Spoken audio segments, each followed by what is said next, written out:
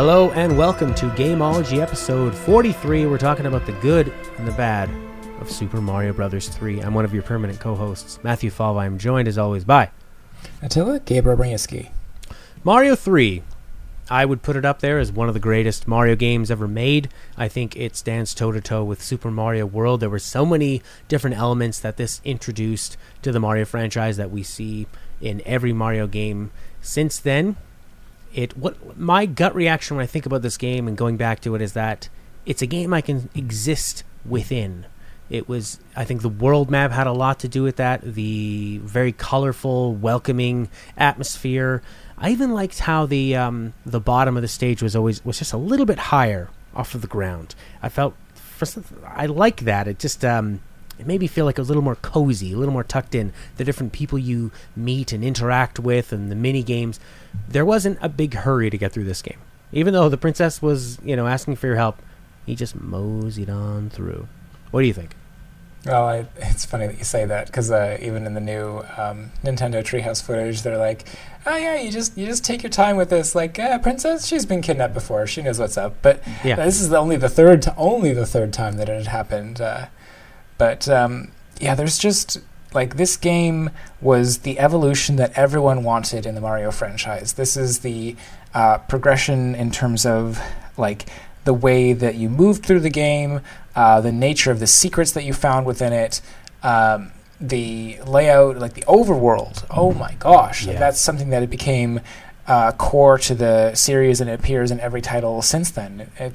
I don't think you're going to find a Mario title nowadays that you don't have at least some form of overworld in. Sure, I mean, Mario 64 did it slightly differently, but in a sense it was still a hub where you were going. They just dressed it up in a different way.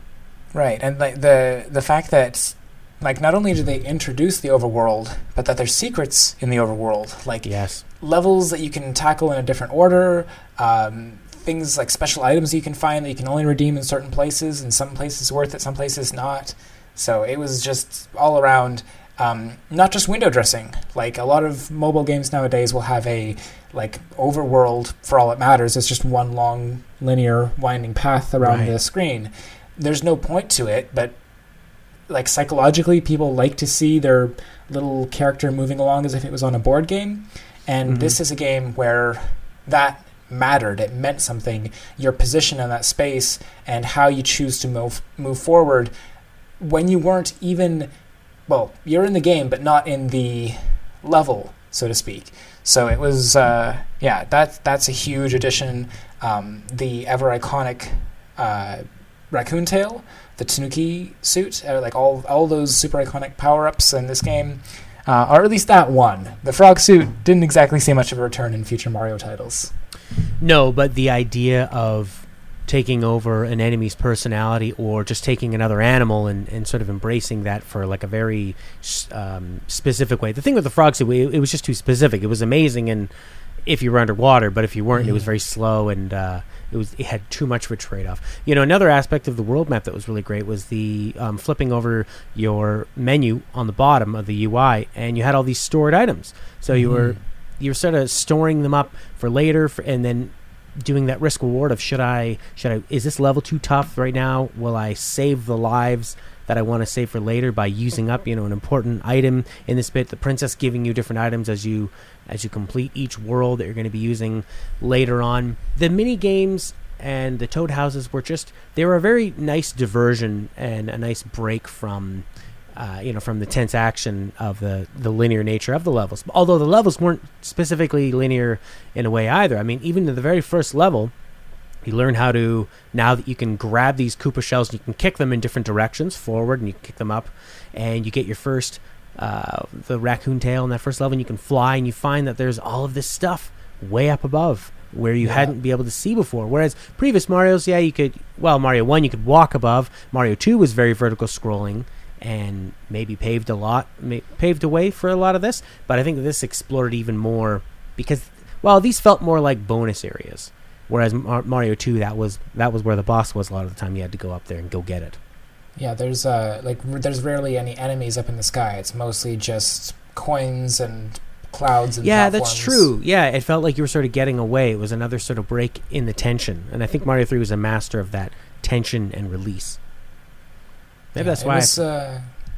Go ahead. Actually, they even expand on that in World 6, where you complete the world map as you normally would, and then you get transported off to sort of another spot, and it sort of mimics that going up top in a way. I think it's called Skyland too as well, so it's very fitting for that.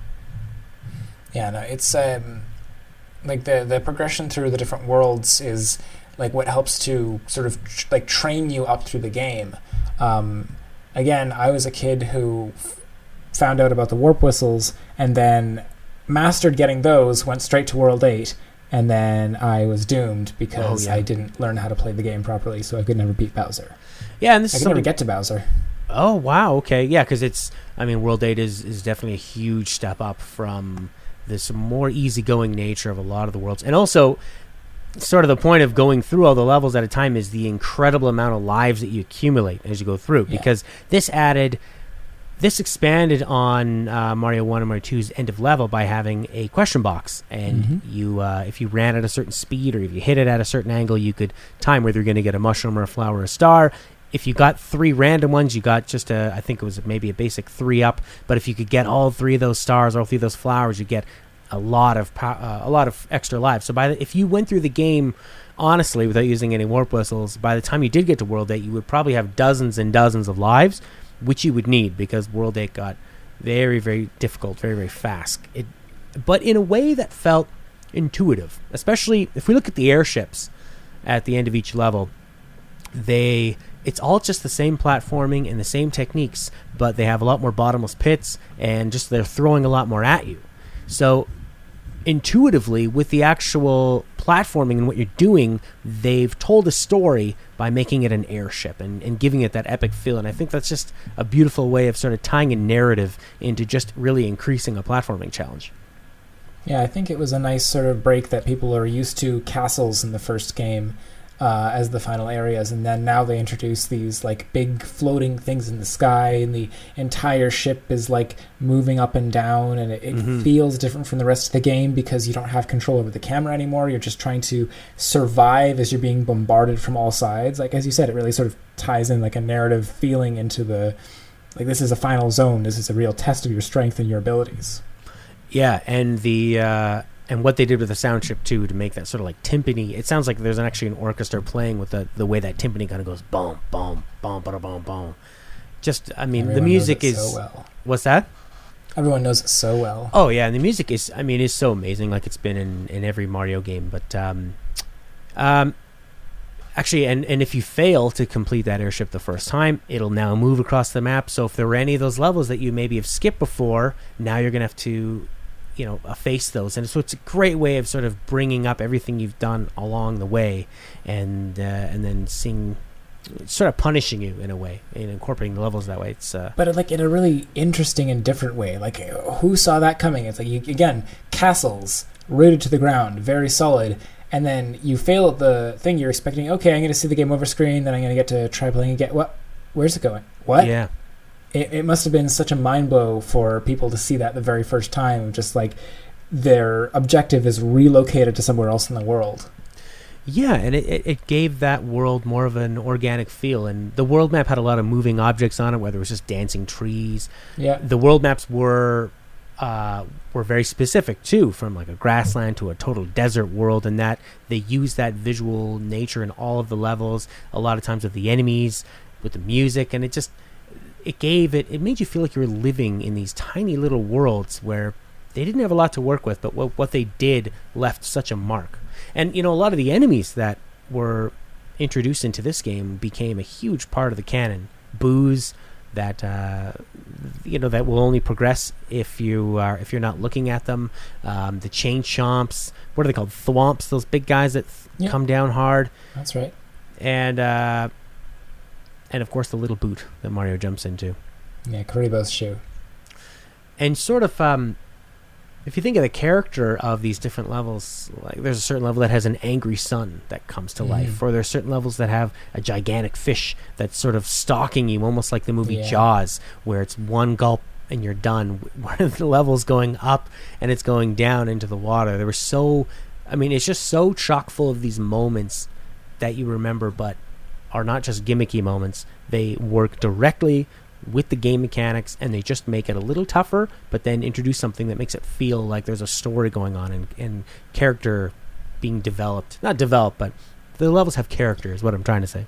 Yeah, it makes every level feel like a unique experience. It makes you feel like it helps to break up the... Like, I wouldn't even call it monotony because it's all just really solid platforming, but giving the player just these little... tiny like tweaks on the formula they're expecting. It just makes it feel like something unique or different is happening, and it adds to that bit of excitement. It keeps you coming back and saying, like, well, what's the next level got in store for me? Yeah, absolutely. Especially when you first progress to that next world and you see that it is so different, and then you know that from now on almost anything is really possible. The two players switched from the competitive aspect of Mario 1 to the cooperative aspect, where if one person completes a level, it remains completed. So you're working together, you're fighting over mushroom houses, you're fighting over who has to do the more difficult levels, and it almost can become a point of pride as to who is clearing the most levels and clearing the bosses and getting the rewards from that. It's interesting, before we started this video, you were saying you thought we'd have a lot more to talk about with this game, and there is a lot to. But I almost feel like because it's such a no-brainer that it is so great, I feel like I almost have less to say about it than, say, Mario 2, where I was searching for what is this game all about, whereas in Mario 3, so much of it is so... It's like it's always been there. But to try to put yourself in that mindset of what it would have been like compared to every other game out there, it was just worlds apart. It felt like Nintendo had access to different tools than the other developers had. It felt like they just had this understanding, and they just had a whole other toolkit they could use. I mean, it's definitely the feeling you get when you see like a movie that you really liked. You're like, wow, that was great. When you see a movie you really don't like, you've got hours and hours of conversational material picking it apart. But let's go through it, shall we? Let's Sure. look at, first of all, you've got the different movement mechanics in this game. You have the little P meter at the bottom of the screen that builds up. Like, it was always a component of your game that, like in the previous Mario title, Mario 1 at least, when your character, you would hold down the run button and you'd start picking up speed. That meant you could jump further. But now they've extended it so that, first of all, you have a representation of, like, you're seeing your character reach their max speed. And now you know that when you reach that highest possible speed, and it's not even that you have to like go consistently forward. Like, you can do an about face and still preserve that maximum speed, like still keep building that P meter, and then you can jump crazy high. And sometimes that was useful to just bypass certain parts of the level that you found particularly difficult. Most famously, it meant that when you had the Tanuki suit, you could just straight up fly like right over everything. And a quick note about that is that it's visually placed in a way that when Mario's running to the right, by the time you hit the P speed, the camera is now lined up that it's almost right below him. Yeah. And if you don't feel like looking at that, it has that audio cue as well of the whistling sound, so that you know when you're able to jump. Yeah, and he also extends his arms out so that you just they really didn't want you to miss out on the fact that, like, hey, something special is going to happen if you jump now. You're going to go way higher than you might have expected. And I don't think anyone ever complained about the fact, like, whoa, I jumped so much higher than I ever expected. So, yeah, just using those 3 different cues to signify to the player that you have built up enough speed, something special is about to happen. They really telegraphed that well and made it an important component of the gameplay. But yeah, the Tanuki suit, being able to like fly in midair, that's crazy. Like hitting the button to just like jump higher and higher and higher was such a novel experience. It almost made like completely bypass some of the platforming challenges in the game, because now if there's something that's too difficult for you, you can just fly right over it, or you can but they were still able to gate it because they knew you had to have a certain amount of speed to pick that up. And like you said, you could use the about face to try to build up some of the momentum, most notably in the first castle where you go up to get that warp whistle. You need to use that skill, but it's not. I got good at that. Yeah, but they can still put it in a way where you're not going to be able to fly out of a certain situation. Yeah, so it was definitely something that didn't They didn't completely circumnavigate the challenges, but it let you use it in interesting places. And there were those power-ups, those special power-ups you get from Peach that gave you unlimited P meter, and then you could just fly forever.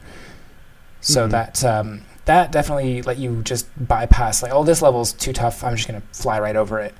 Which is something you see in Super Mario World as well with the wing cape, or the feather cape. Right, and the cape introduced something really neat with if you could time it, and then you could just sort of float forever where you lost the ability to fly. But I mean, that's for another discussion. We'll talk more about that when we inevitably discuss Super Mario World. Mm-hmm. I'm looking forward to comparing the two, because when I think there's it's one of those things where, like, from Mario 1 to Mario 3, we see so many changes, and we definitely see several more changes from Mario 3 to Mario World. But I think that like Mario 3 set the bar for what the franchise was going to be, and then Super Mario World was like an evolution on top of that, bringing things over onto the Super Nintendo, but not in as much as like they didn't go back to the drawing board, and there wasn't as many drastic changes. Which is amazing that they had a brand new console to work with, and it looked a lot better and it sounded a lot better. But if you look at these two games back to back, Mario 3 and Mario 1, and realize they were made on the same hardware, the incredible amount of detail. Right now in the video, it's in a fortress, and just the way they make those blocks, sort of those gray bricks that make up the most of the background in the fortress levels, is astounding. The little white detail that goes around the edges, and these tiny little pinpricks of white. There's so much depth and so much life on these tiny little pixels. It's a masterclass in how to do pixel art. Absolutely, and that's something that I reference well done pixel art in games all the time. If I'm doing my own artwork, I can look at like, how did they choose to do this decoration? How do they do this smear frame in animation? Do you know what that is? No. Okay, a smear frame is any time where you have like a really exaggerated motion where you take a character and you actually like stretch them out.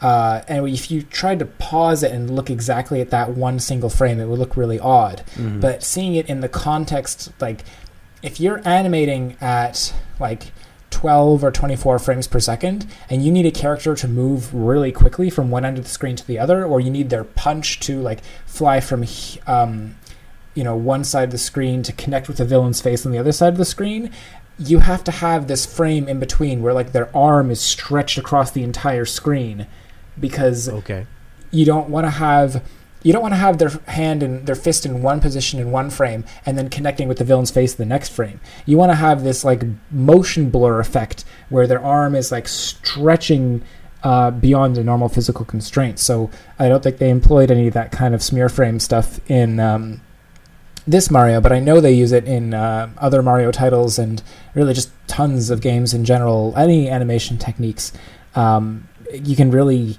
gain a lot by looking at the artwork in these games. A great mechanic they introduced here was getting more height off of jumping on an enemy, and by simply not having to time the button press again when you land on them, but just simply holding it, and it made it.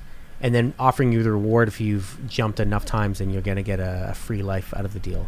Which they did the same in Mario 1 as well, but they made it a lot easier, a lot more accessible in this one. Mario, what else to talk about with this game? Well, the carrying mechanic, right? So they had the ability to like pick things up and lift them over your head in the previous game, but now they sort of refine that. So just as long as you're holding the sprint button down, Mario will just automatically grab something in front of him, and then he'll kick it. As you said, you can kick it forward, you can kick it up, you can kick it in all the different directions. And that made it so that if you needed to like reposition a Koopa shell so that it was somewhere else, sometimes they made it part of the challenge of like, you have to jump on a Koopa, grab its shell, and take it somewhere else, and you can send it going, and it hits a bunch of coin blocks for you. So that was a vital part of like improving the Mario formula that we saw returning in Mario World. Yeah, there's definitely one of the underground levels, maybe in like World 2 or 3, where you absolutely need to master that mechanic or you're never going to get out of this level. And they introduced a few of these sort of puzzle type levels, and I felt like the fortresses represented what the ghost houses became in the later levels, where they were straightforward to begin with, but then they started introducing a mechanic like the level with a million doors, and you just have to trial by error find these different doors and then try to count them, and so you can land in that special spot. And it wasn't just you weren't just trying to find the right door so you can get out of the level, but you could find different rewards in different spots, maybe get a power up, maybe get some more lives, and they sort of slowed things down, which is really interesting that they kept the time limit in the game, because it is a game. If you listen to the theme of the game is very, very slow. It's got that more of a reggae bouncy feel for the main theme of the game, which lends itself to more exploration, but they still kept that time limit. They didn't want you messing around too much in the levels. They wanted to keep that challenge up, which I always thought was, I don't know, maybe a way to safeguard if you had found yourself in the wrong spot.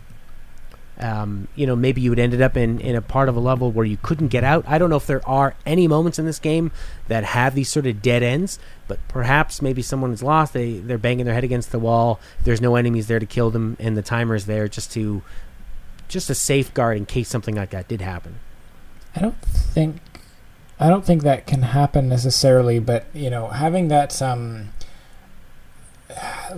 if you have an unlimited number of tries at something because there's no time limit, that can detract from the challenge of a level. Mm-hmm. But when you impose a time limit on a level, it means that basically if you want to explore it to its fullest, you have to come back to it. You have to play it a second time. So I think that might have been more the motivation, that if you wanted to fully explore every single level, you'd have to come back to do it a second time. You couldn't just completely clear it out your first time through. Yeah. That's just my guess. Yeah, and it adds a bit of urgency. Also, actually, where I think they might have put this in is because it is often played as a 2-player game. So right, it's tied to your high score, how quickly you can clear the level. That's true as well. But also, say your kids and your sibling is playing this, there might be some fights where you're like, Mom, he's not finishing the level. He's just staying in the level. It's not my turn until he dies or he beats it. But that's something a sibling might do, like, oh, don't mind me, I'm just going to jump up and down until you go crazy. I can definitely see that happening. Yeah, it's just a way to. I mean, they did that in Super Mario 3D World as well, where you might have 4 people, but because there's that time limit, you're sort of gently persuading people that we need to move on forward and stop exploring. We all have someplace to go. We need to get to this flagpole at the end. So, what else? See, that's what I'm saying. It feels like there is so much to talk about, but in a way, the game is so. Maybe it's just because we take it so for granted that it's like.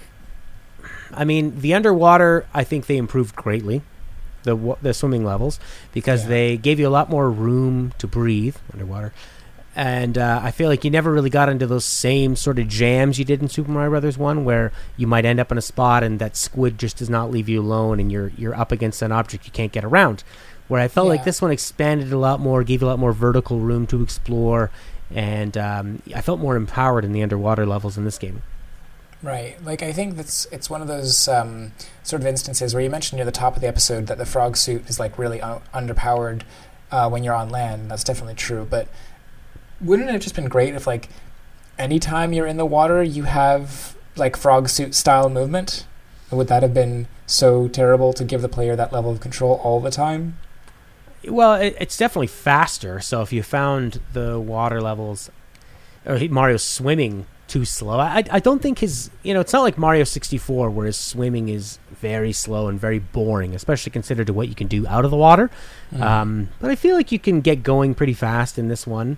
And I mean, the challenge of it is trying to balance him and because it's so different from his normal walking mechanics. So I'm pretty fine with it as is. If they had introduced the frog suit every time, I don't know if that would really make sense.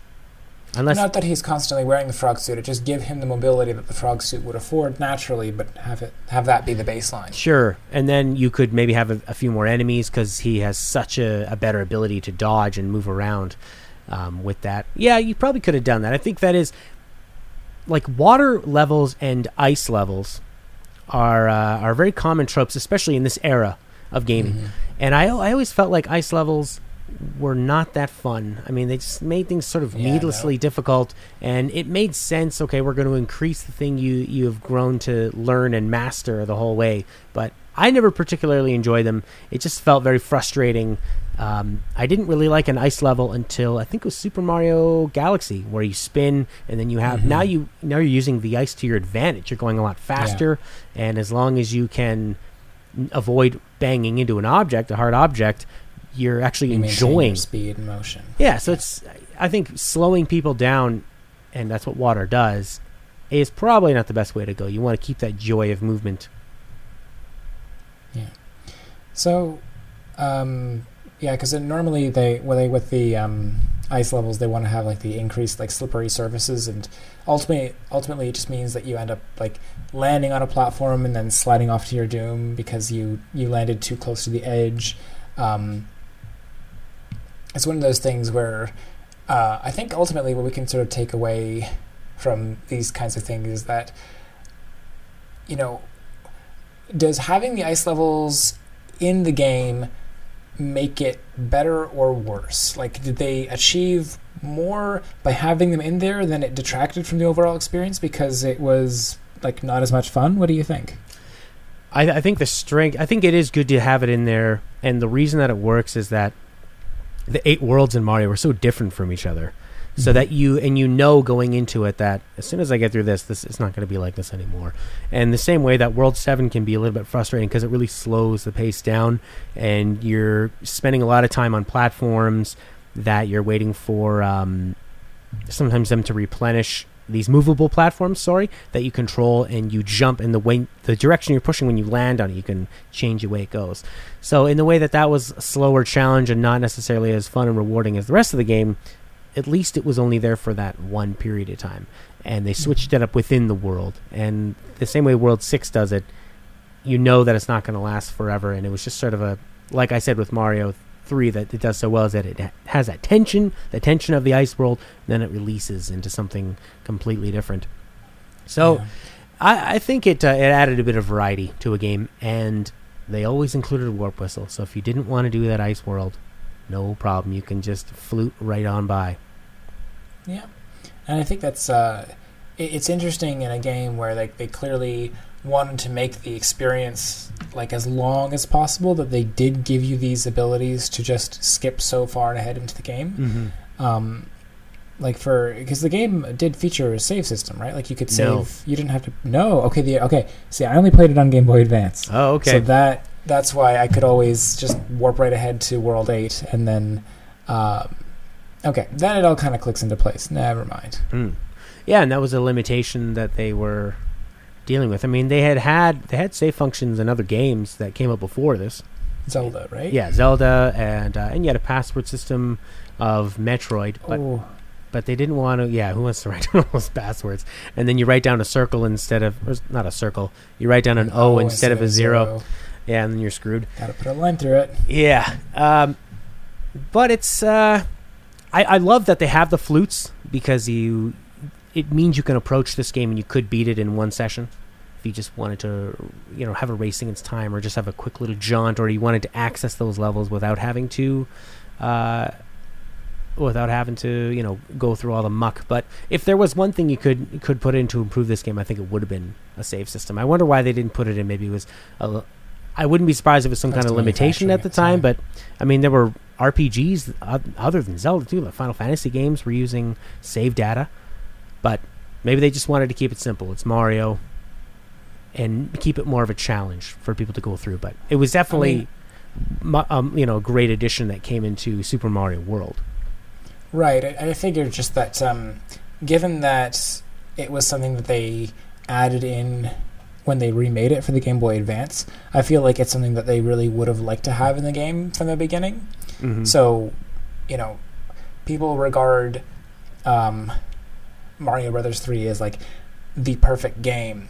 But ultimately, I think what makes it such a perfect game is that no matter what your preference is, like there's the Ice World levels, which you don't exactly like, but they're great because they're add a little variety, and there's, the fact that there wasn't a save system in it, but then they added in later. Like, there's little nitpicks you might have about the game, but there's just so much there to appreciate and enjoy. So many secrets to discover, so many things that just, like, to fully explore that game would take so much longer than just the sort of core completion time. Mm-hmm. Just like all the different like varieties of platforming experiences created by the difference in like the level design between each world, the regional enemies, like everything about it just made every level such a novel experience that everyone found something to love about it, and people really do love Mario Brothers 3 with good reason. Mm-hmm. So, well, now I'm looking forward to talking about Super Mario World whenever we eventually get to that, and comparing these two and coming up with which one I would take to my desert island. I mean, Super Mario World has more content, but there's just something about the beautiful package that Super Mario 3 cuts that I just love. I feel like Mario World I always lose steam on, but Mario 3, maybe because it lacks that save feature, you got to see it to the end, so I have more connection. I was also younger when I played Mario 3 when I was so. I can kind of answer that question now because I have actually beaten Super Mario World. Okay. So what was your answer there? Is that... Oh, my answer is Super Mario World because I've actually been able to get through to the end of that game. Ah, all right. All right, that sounds like it's about it, right? Yep.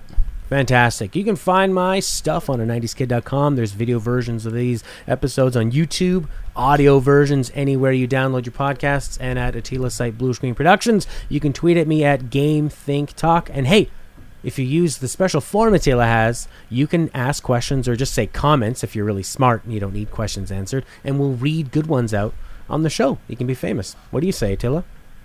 Yeah, you can find all that on my website, as well as links to some of the games that I've made. You can also follow me on Twitter at BluishScreenPro, or visit my... You already said that. Yeah. I usually say that. Well, we're trying to switch it up so that people don't get bored of the outro. Yeah, and there's also my personal profile on Twitter you can follow me at, which is Attila Gabriel. It's a very personal profile. Thanks, everybody. No. Share it with somebody who might like it. No, it's not personal. It's totally robotic. It's like Zarnok Fortress out there. No, that's the other one. That's the difference. If I tweet something personal, it's the personal profile. If I tweet something about a game, it's Blue Screen Pro. That's why I have two. Nothing gets past Attila. That's why we have him on the show. Thanks for watching, everybody. Bye for now. Thanks a lot. Bye-bye.